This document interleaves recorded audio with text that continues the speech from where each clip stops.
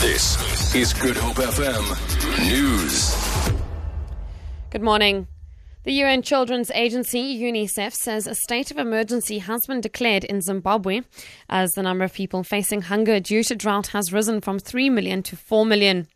UNICEF says the poor southern country is experiencing the worst drought in 2 decades, which has been induced by the El Nino weather phenomenon. Earlier this year, UNICEF warned that nearly 1 million children needed treatment for acute malnutrition.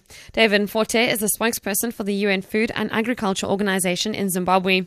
The impact, according to a rapid assessment which was done by the Food and Nutrition Council, it's actually showing that households will be in need of food. Motorists will be spending more at the pump as the price of petrol increases by 12 cents a litre from midnight tonight. However, the Energy Department says diesel will decrease by 1 and 2 cents a litre, while illuminating paraffin will go down 9 cents a litre. It says consumers will spend 5 cents less for a kilogram of LP gas. The department's Robert Marquet has attributed the adjustments to changes in the international markets. It's mainly because of the increase in the crude oil price during the period under review, which led to the increase in the prices of this petroleum product in the market. The murder trial of Port Elizabeth businessman Christopher Panayotto and 2 accomplices will resume in the Port Elizabeth Magistrates Court today. The trio are facing charges of murder, conspiracy to commit murder, abduction, robbery and defeating the ends of justice.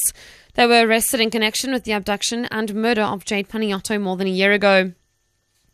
And lastly, the independent civic organisation ICOSA says it's striving to expand its support base. It's a minor party with support mainly in the Southern Cape. The party celebrated its 10th anniversary in the Western Cape at Mossel Bay. ICOSA currently has 7 councillors, 3 of which are in Kannaland and 1 in Beaufort West, Oudtshoorn, George and Eden District Municipality.